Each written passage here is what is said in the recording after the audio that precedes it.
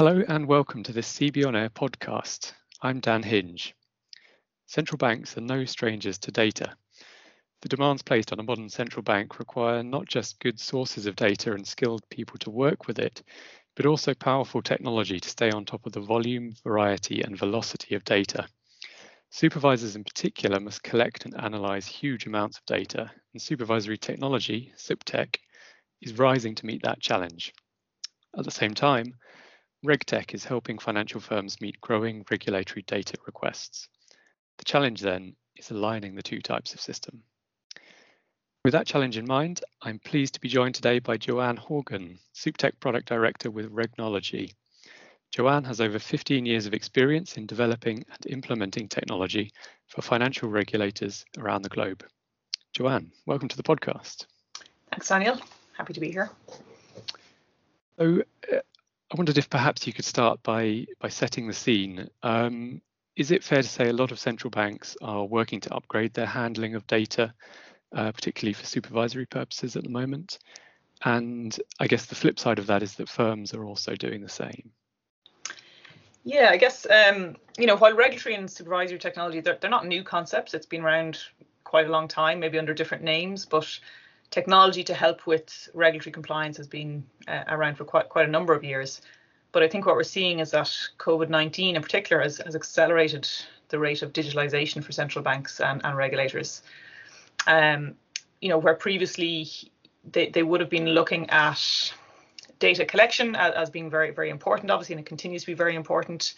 It might have been looked at in a siloed way and maybe looked at more from the central bank's perspective. I think now what we're looking at is, a shift in focus maybe across a number of areas.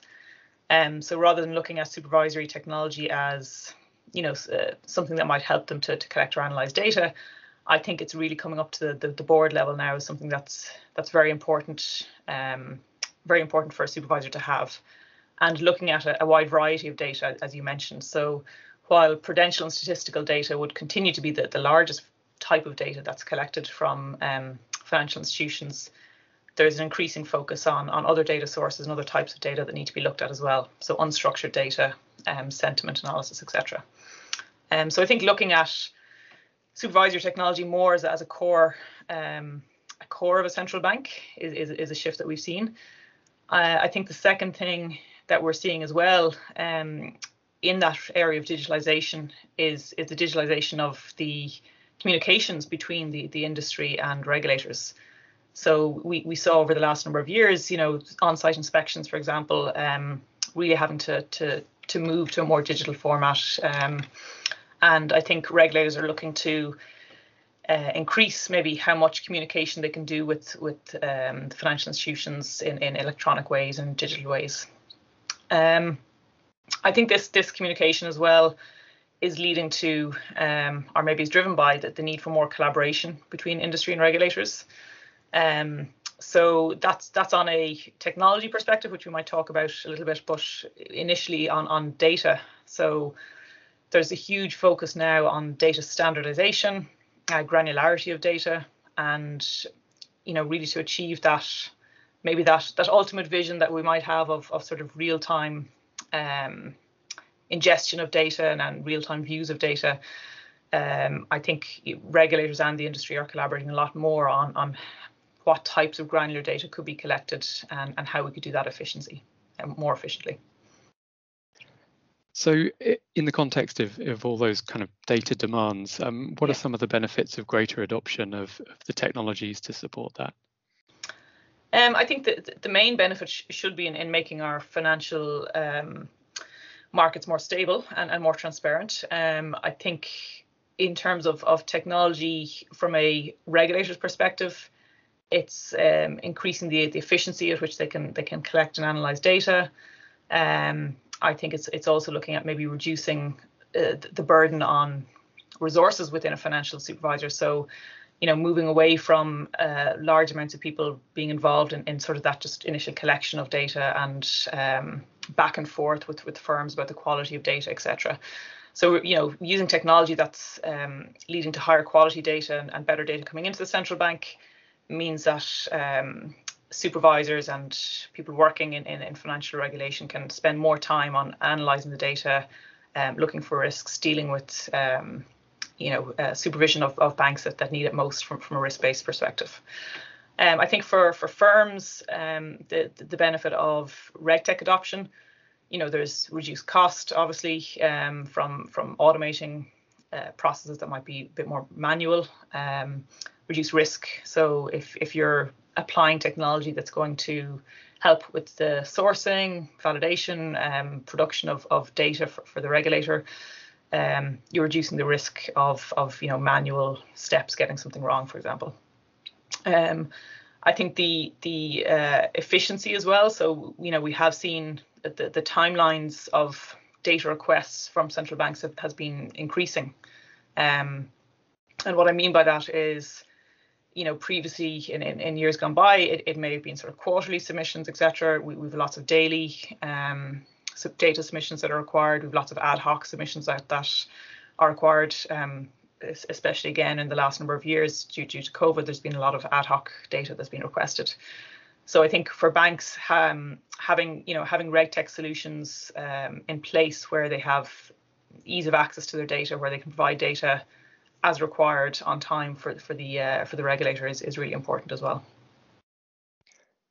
Right, and so it's interesting that it seems to me, at least, that many central banks are kind of taking different routes to overhauling the way they work with data. So you work with quite a few different institutions. What are some of the routes that they're taking, and are there kind of pros and cons to different approaches? Yeah, I think one of the big changes we've seen probably is this collaborative approach in lots of jurisdictions. So if you look at the UK, for example, with the FCA and the Bank of England, where they're on a transformation of data collection journey at the moment, which will be quite a long journey. They've been very open in collaborating with the industry over the last year. They've been really reaching out to a lot of the industry to fully understand some of the pain points. And their focus, again, is very much on how they're going to improve data collection at a reduced burden and reduced cost to the industry. So calling that out as a key part of the vision is something that's quite new, I think.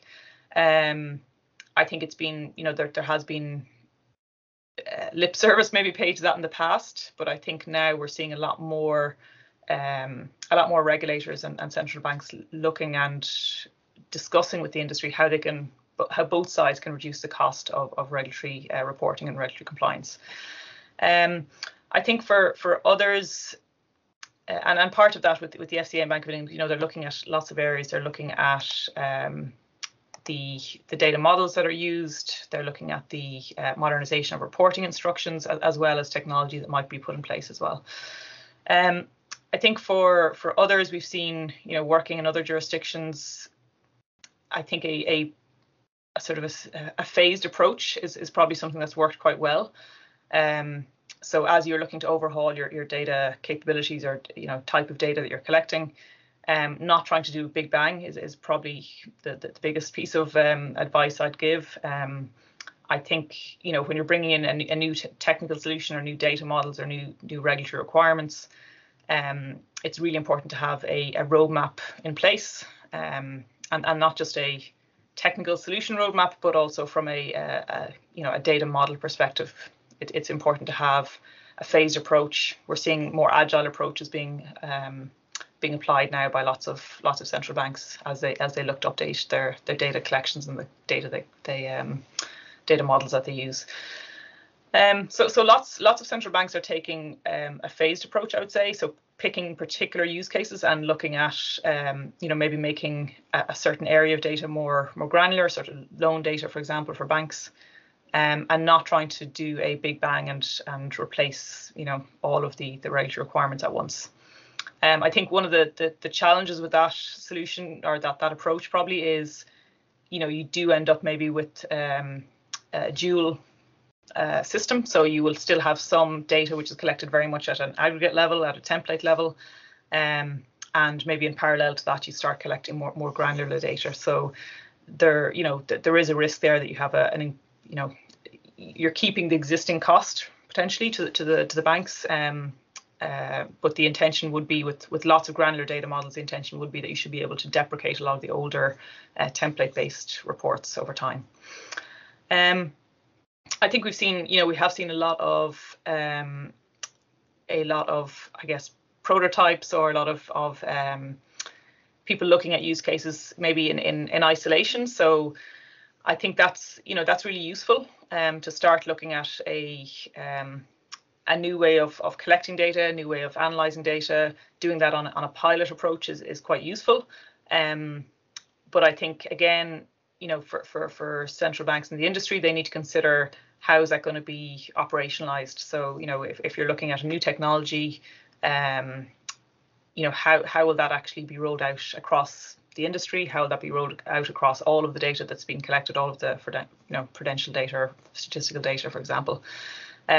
So I think while pilots and sort of prototypes are quite good for learning, I think it's then important that there is a roadmap with that, with that solution or with that data model for how that's going to actually be rolled out across the industry over time. Right, that's interesting. Okay. So in all this, what's the importance of kind of so-called SupTech RegTech alignment, or I guess aligning the technology on the side of the regulator and the firms? Is that right? Yeah, I think what we've seen, if you consider that the process that's followed today for regulatory reporting, for example. So you have banks with multiple siloed data systems, data sources. They're given a data model that they must comply with, typically at an aggregate level by the regulator. There's lots of interpretation and transformation of data that has to happen from the source systems into that format. And then the regulator will have, kind of aggregated data, which they can do something with it. It'll answer some of the questions they have. But if they have another question which needs a different view of the data, they have to go back again to the bank and ask for more data. So I think what we see from a technology perspective is, regulators, when they're publishing those requirements, just the data model and the type of rules that need to be complied with for the firms, they're typically, maybe PDFs are published. Maybe there's, there might be some technical specifications, taxonomies, different things like that.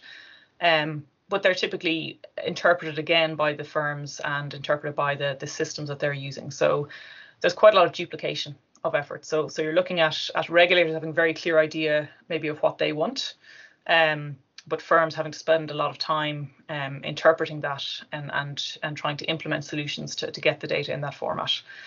So I think there's an important alignment on the technology level that could happen with, I think really enabled though by more granular and standardized data models. And I think what that would enable, if you had a more granular data model, for example, being published by the regulator, and the firms able to get the data into that granular data model, regulators then can ask it any question they want, and they don't have to go back to the firms to ask them to change their systems when that's required. So I think the importance here would be, in reducing a lot of the cost and duplication of effort that happens. I think from a technology perspective, you're probably looking at, I think cloud and APIs and technologies like that can really help with reducing the cost of solutions where there could be shared services between regulators and firms, for example. So I think really the importance would be from a interpretation perspective, reducing that risk that we're speaking different languages, or that there's interpretation issues between regulators and firms, and also then a cost perspective as well. So maybe through the sharing of common technologies, common APIs, etc., we can reduce a lot of the cost of duplication that we see today. Great. Okay, and maybe if we have time, just to squeeze in one more question. Is there a kind of ideal end state that we're aiming for here in terms of sort of, I don't know, the perfect data management structure at the central bank, or is this more of a kind of ongoing process of evolution, do you think? I mean, I think if I look at where, you know, and I'll say I'm more of a technologist. I'm not an expert in, even though I've worked in this area for quite a while. I'm not necessarily an expert in finance, but you know, if I look at the requirements that we're seeing from central banks and regulators, you know, the ability to have a sort of a Tesla model, if you like, so where the central bank, when they want to ask a different question of the data that banks hold, that they should be able to do that and push that out without the bank having to necessarily do anything. And I think that's sort of the ideal state that we would be aiming for. So the idea of you know, firms providing data in a very granular way into a centralized standard data model, and central banks then in a very agile way being able to update the, if you like, the transformation rules, or the essentially the rules that will get them the data that they want. It can aggregate it in the way they want, etc. I think to get to that type of a state, you know, the technology I don't think is necessarily the challenge. I think there's lots and lots of you know, most of the technology that we need is there already for that. I think, you know, once you've agreed a data model at a granular level, again, that's, you know, that's a sort of a more of a challenge, just to agree that with the industry, and that's where the collaboration is really important. But I think you can get there with, you know, taking a phased approach is still important. I think you have to start with a real use case. You know, try that approach with some granular data, and then over time, I think we can move towards that kind of ideal state. I think there'll always be sort of ad hoc data that doesn't fit within that exact model. But I think if we got to that sort of ideal state where 80% maybe of kind of financial and statistical data that the central banks were looking for was gathered in that type of a way, and sort of a pull approach maybe, I think that would reduce a lot of the burden for firms as well. Thanks very much, Joanne. That's I guess it's something to aspire to. And yes. So yeah, it's been great talking to you today, and yeah, maybe speak again soon. Thanks, Dan.